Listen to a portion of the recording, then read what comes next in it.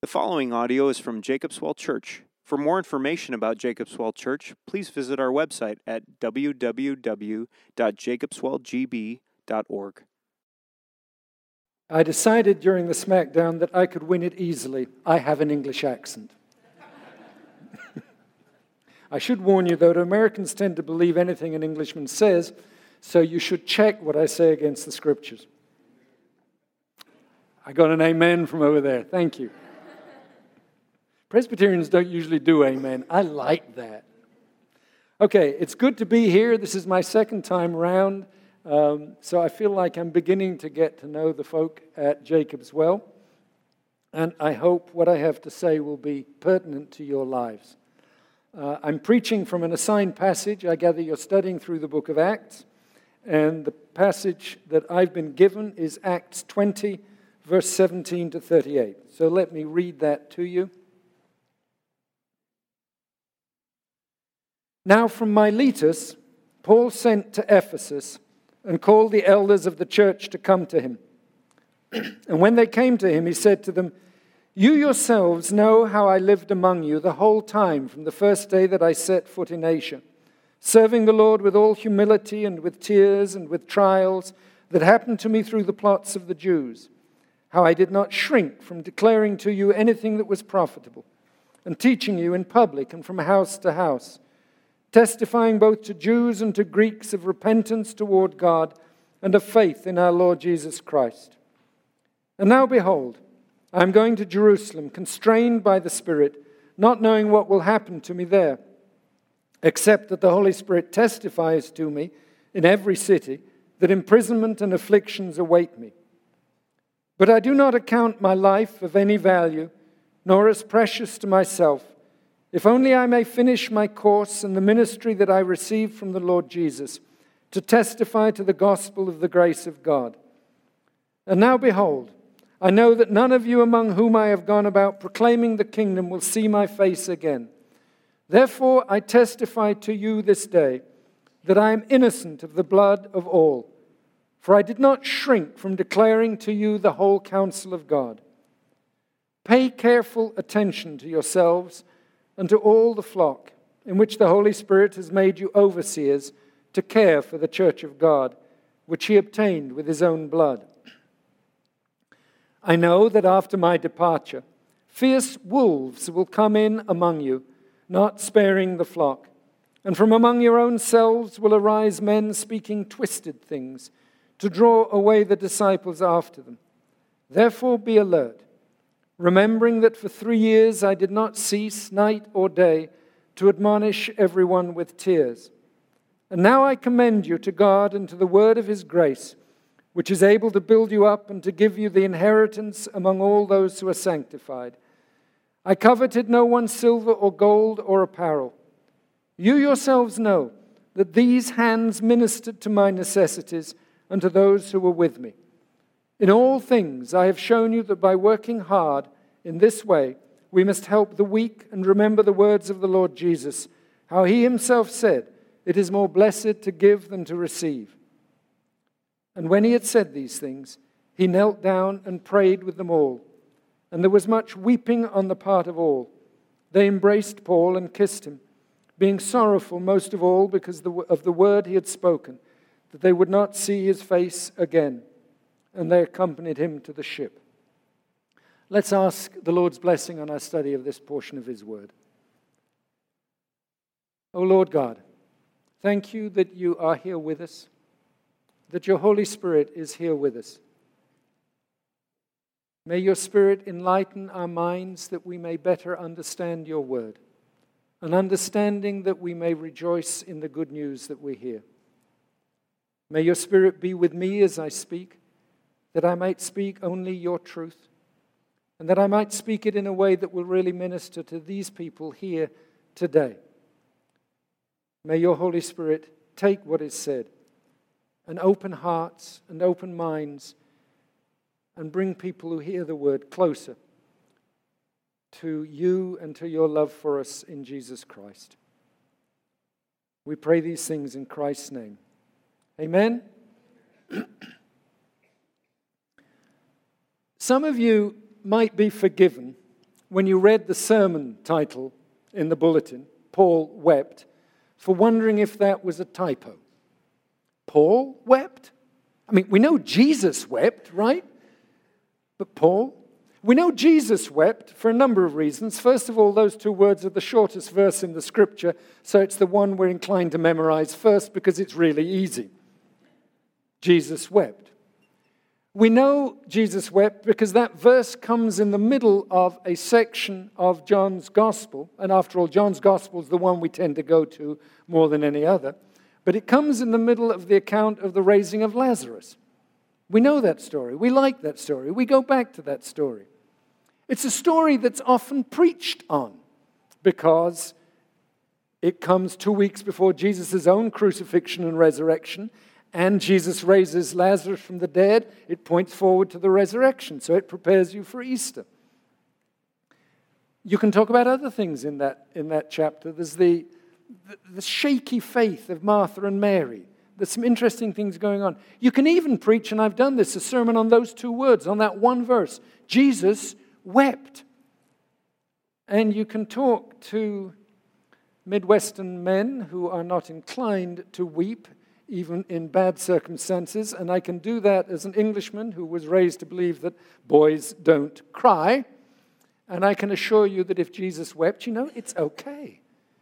We can grieve. Jesus wept because his friend Lazarus died, and it's okay to have those kinds of emotions. So you've heard that Jesus wept. And here I'm talking about Paul weeping. We don't think of Paul weeping. And in case you missed it, he wept 3 times in that passage I just read. I think it's quite, I said this in the first service. And when I said, some of you who just listened to me read that passage probably still think Paul didn't weep, and a big grin came on a couple of faces because they hadn't spotted it in the passage. We'll come to Paul weeping in a moment, but why don't we think that Paul wept? We have this caricature of Paul. Paul is the man who can produce a good, logical argument, right? He's very intellectual. He just presents his argument one point after another. C.S. Lewis said that theology is a little bit like driving a herd of sheep down a country lane. You have to make sure that all the gates along the lane are shut, otherwise the sheep will wander into the fields. Paul's the one that shuts all the gates. You're reading one of Paul's epistles and you think, oh, but this, and he goes, got you. Well, what about this? I've addressed that too. Paul is so logical. We think of Paul as rational, not in the sense that he doesn't believe in the supernatural, but he uses reason to persuade you. We think of Paul's the go-to for systematic theology. He's the place you go to when you want to check that your theology is correct. Paul's the go-to guy for doctrine. That's our image of Paul. That kind of person doesn't weep. But Paul wept. We might expect the Apostle John to weep. When you get to 1 John, John's the one that's always talking about God is love, and he says it several times. And there's an apocryphal story about John that in his old age he was invited to preach somewhere, and he sort of stumbled onto the platform and said, "Little children, love one another," and then stumbled off again. That was the sermon. Nobody's ever complained about too short a sermon, have they? But Paul, we forget that Paul wrote 1 Corinthians 13, the great love passage, the passage that we use at every other wedding. Paul wrote that. He didn't just do doctrine. And Paul wept.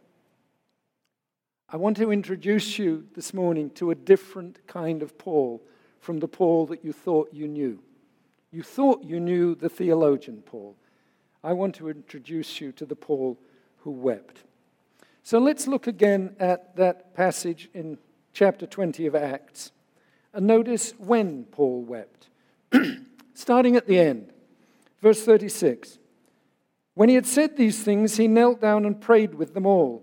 And there was much weeping on the part of all. Not just Paul, but the elders too. This is a session meeting in which all the men weep on each other's shoulders. Now, I know this is taking place in Greece, and Mediterranean folk are a little more emotional than the Midwesterners and Englishmen. But this is still quite, they wept all over each other. And then it says, they embraced Paul and kissed him. We don't do that in the Midwest. My sister lives in France, and when I go to visit her, everybody kisses everybody else on both cheeks. It's perfectly normal, perfectly all right. So that's what happened there. Being sorrowful, most of all, because of the word he had spoken, that they would not see his face again. Jesus wept because his friend Lazarus had died. Even though he knew he was going to raise him from the dead, he still wept because death is something that is not part of our created experience. It's the result of the fall. Jesus wept because his friend had died. Paul isn't dying here. He's going to Jerusalem. They don't know what's going to happen to him there. He said, trials and imprisonments come to me everywhere I go. Well, in fact, yes, that happened in Jerusalem. And then he went to Rome. And we don't actually know what happened to him in Rome there. The tradition has it he died there, but we don't know. So they're not weeping because Paul is dying. They're weeping simply because they're being separated from somebody they dearly love. But that's not the only reason Paul weeps in this passage. Look at verse 19.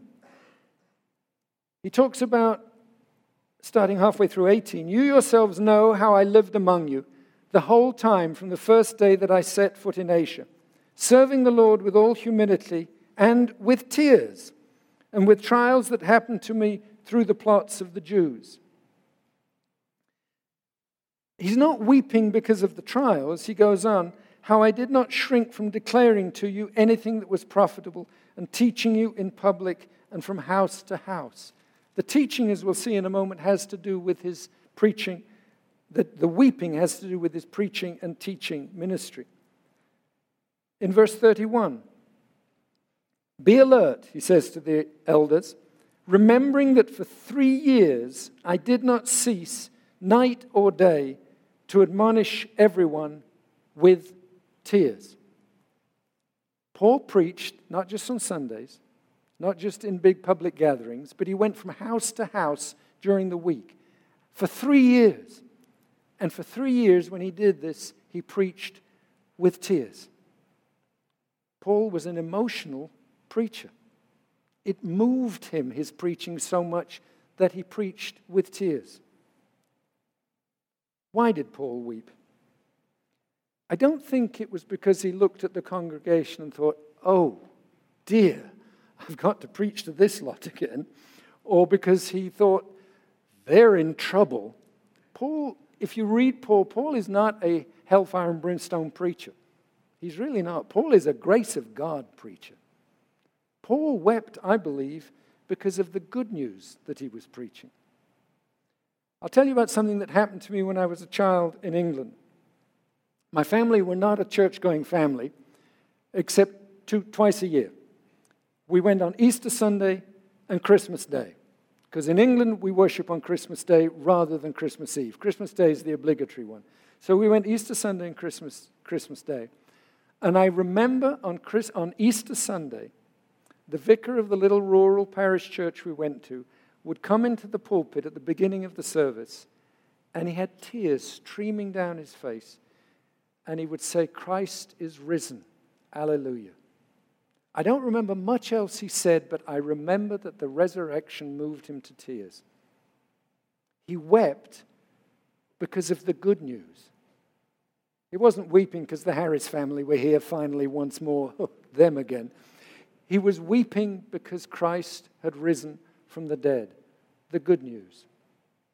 There's a member of our presbytery, I won't name him, but whenever he stands up in presbytery to talk about anything, especially, not just about the budget, but when he stands up to talk about what God has done for us in Christ, his voice breaks up. And he's on the verge of tears. It's the good news of what God has done for us in Christ that moves that man close to tears. The good news. Or myself. Late in May, my wife and I celebrated our 43rd wedding anniversary. I sat at the breakfast table, praying and reading my Bible, and giving thanks that I was still married after 43 years. And I burst into tears. Because I know who I am. And I know it is by God's grace that I am still married to the same woman after 43 years, and she still loves me. And it moved me to tears. I wasn't weeping because, we've had 43 years, how awful. I was weeping because it was 43 years, and I was just moved to tears at the grace of God that I would have had that blessing. The kind of weeping, Jesus wept because Lazarus had died. The elders and Paul wept because he was leaving. But when he preached, he wept because he was preaching the good news of God's grace to us in Christ.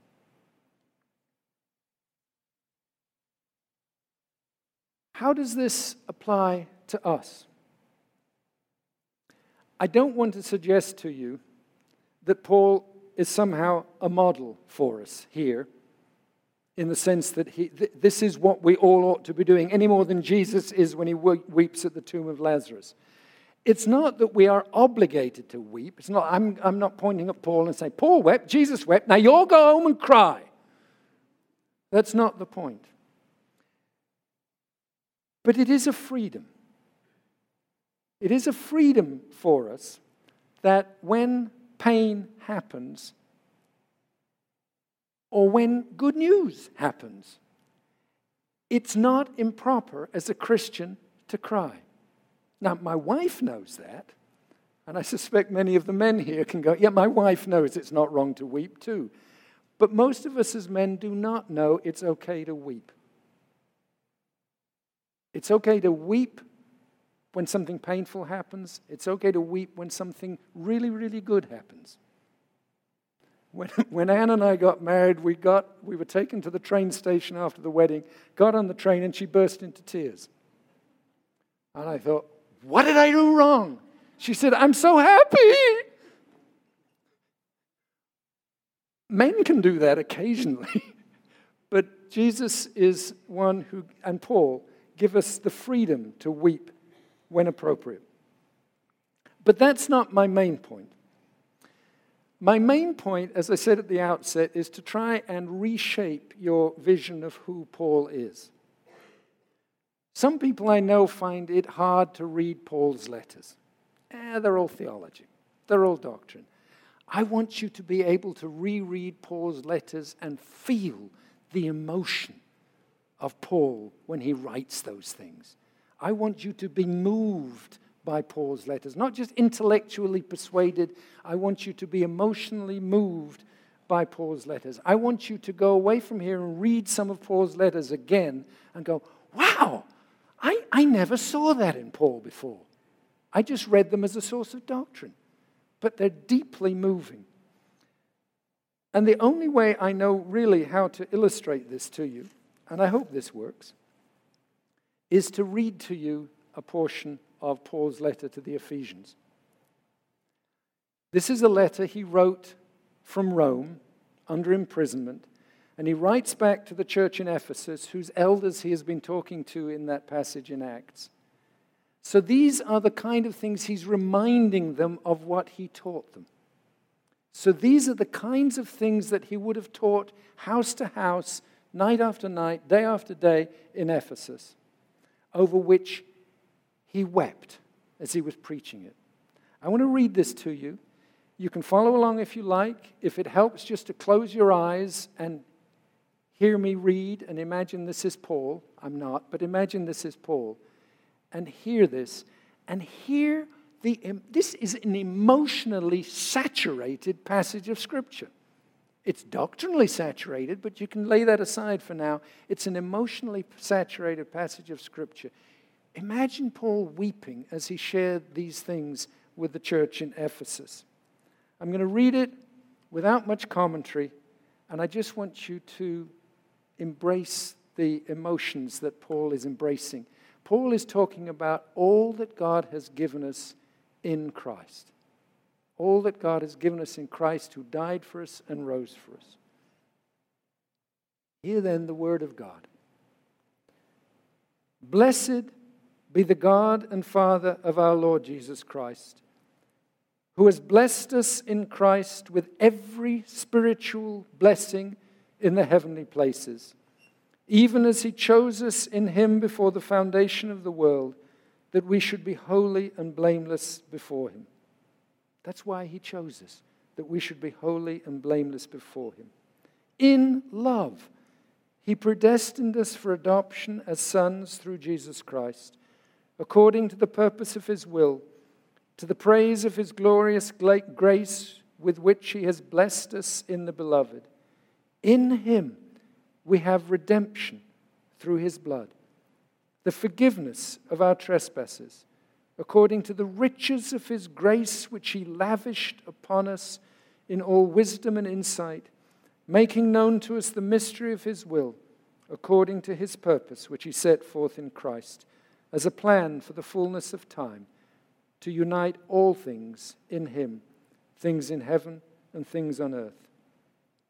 In him we have obtained an inheritance, having been predestined according to the purpose of him who works all things according to the counsel of his will, so that we who were the first to hope in Christ, and I think by that he means the Jews, might be to the praise of his glory. In him you also, and I think by that he means the Gentiles, and therefore I suspect most of us who are not Jewish.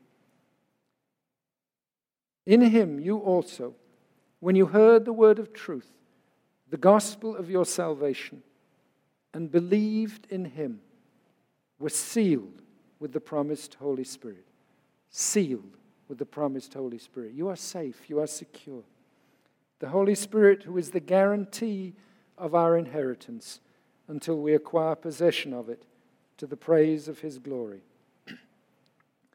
For this reason, because I have heard of your faith in the Lord Jesus and your love toward all the saints, and how much joy that must have brought Paul to be able to write back to this church that he was concerned with and say, I've heard these good things of you.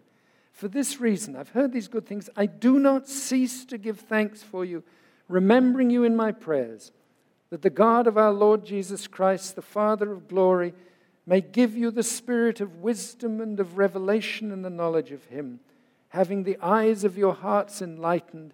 And what does he want for this church? That you may know what is the hope to which he has called you. What are the riches of his glorious inheritance in the saints?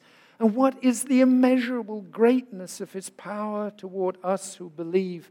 And that faith is itself a demonstration of God's power, because it is the same power that he worked in Christ when he raised him from the dead and seated him at his right hand in the heavenly places, far above all rule and authority and power and dominion, and above every name that is named, not only in this age, but also in the one to come.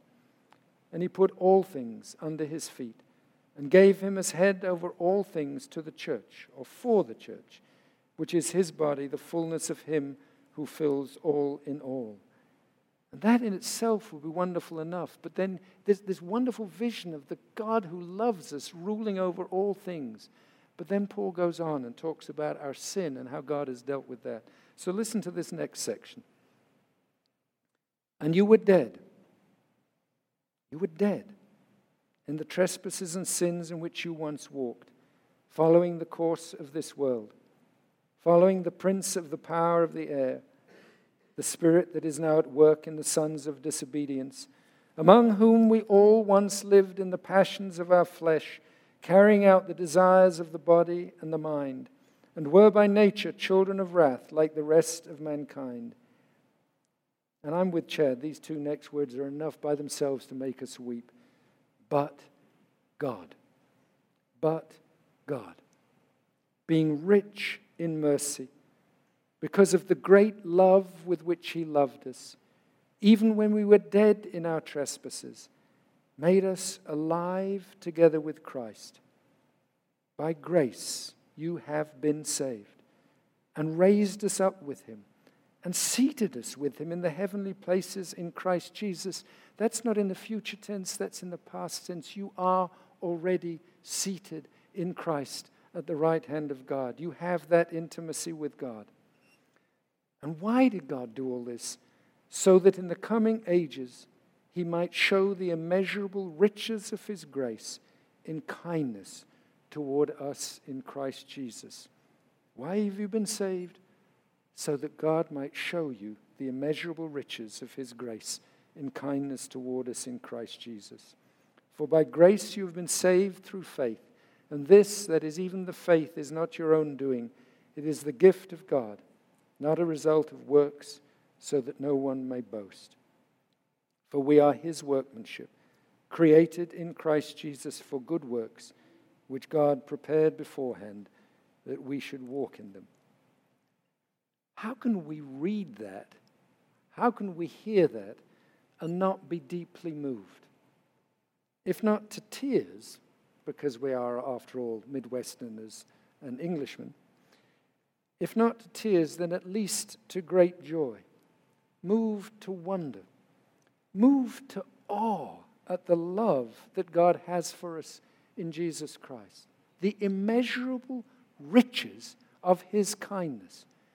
This is the God who created all things and has watched us sin, has watched us mess up his life, as creator, has watched us mess up his world, and loves us so much that he became human, died for us on the cross, was raised for the dead, seated at the right hand of God, and we are seated with him because we too have been raised from the dead. And he does this because he loves us. He does this so he can show you the immeasurable riches of his kindness in the rest of your life. How can we not be moved by this? How can we not be moved by God's love for us in Christ? This is not just doctrine. This is a love affair of God with us. Now, my point in all this is not to point to Paul, though I've spent most of my time talking about Paul, but with Paul to point to Christ, in whom we know the love of the God and Father of our Lord Jesus Christ. And my motive in pointing to Christ is so that we might not only know what Paul knew up here in our heads, have it intellectually, but also, and no less important, that we might feel something of what Paul felt. I would love for you to go from here and spend time reading Paul's letters and finding yourself weeping over the wonderful things that Paul declares about the love of God for us in Jesus Christ. Let's pray. Oh Lord God, you are good to us beyond our imagining. You love us more than we can imagine. You love us more than we can love. You love us despite all our faults. You love us despite our sin. You love us so much in our sin that when we were dead in our trespasses and sins, you became human in Christ and died for us. And when you've saved us, you don't simply say, well, that's nice, I've got them saved, they're ready for heaven, I'll move on to somebody else. But you stay with each one of us. You take care of us through our lives. You're patient with us. You put up with us in love. And you continue to pour out on us your immeasurable kindness in Christ. May we go from here with eyes opened afresh to the love that you have for us in Christ Jesus. We pray in his name. Amen.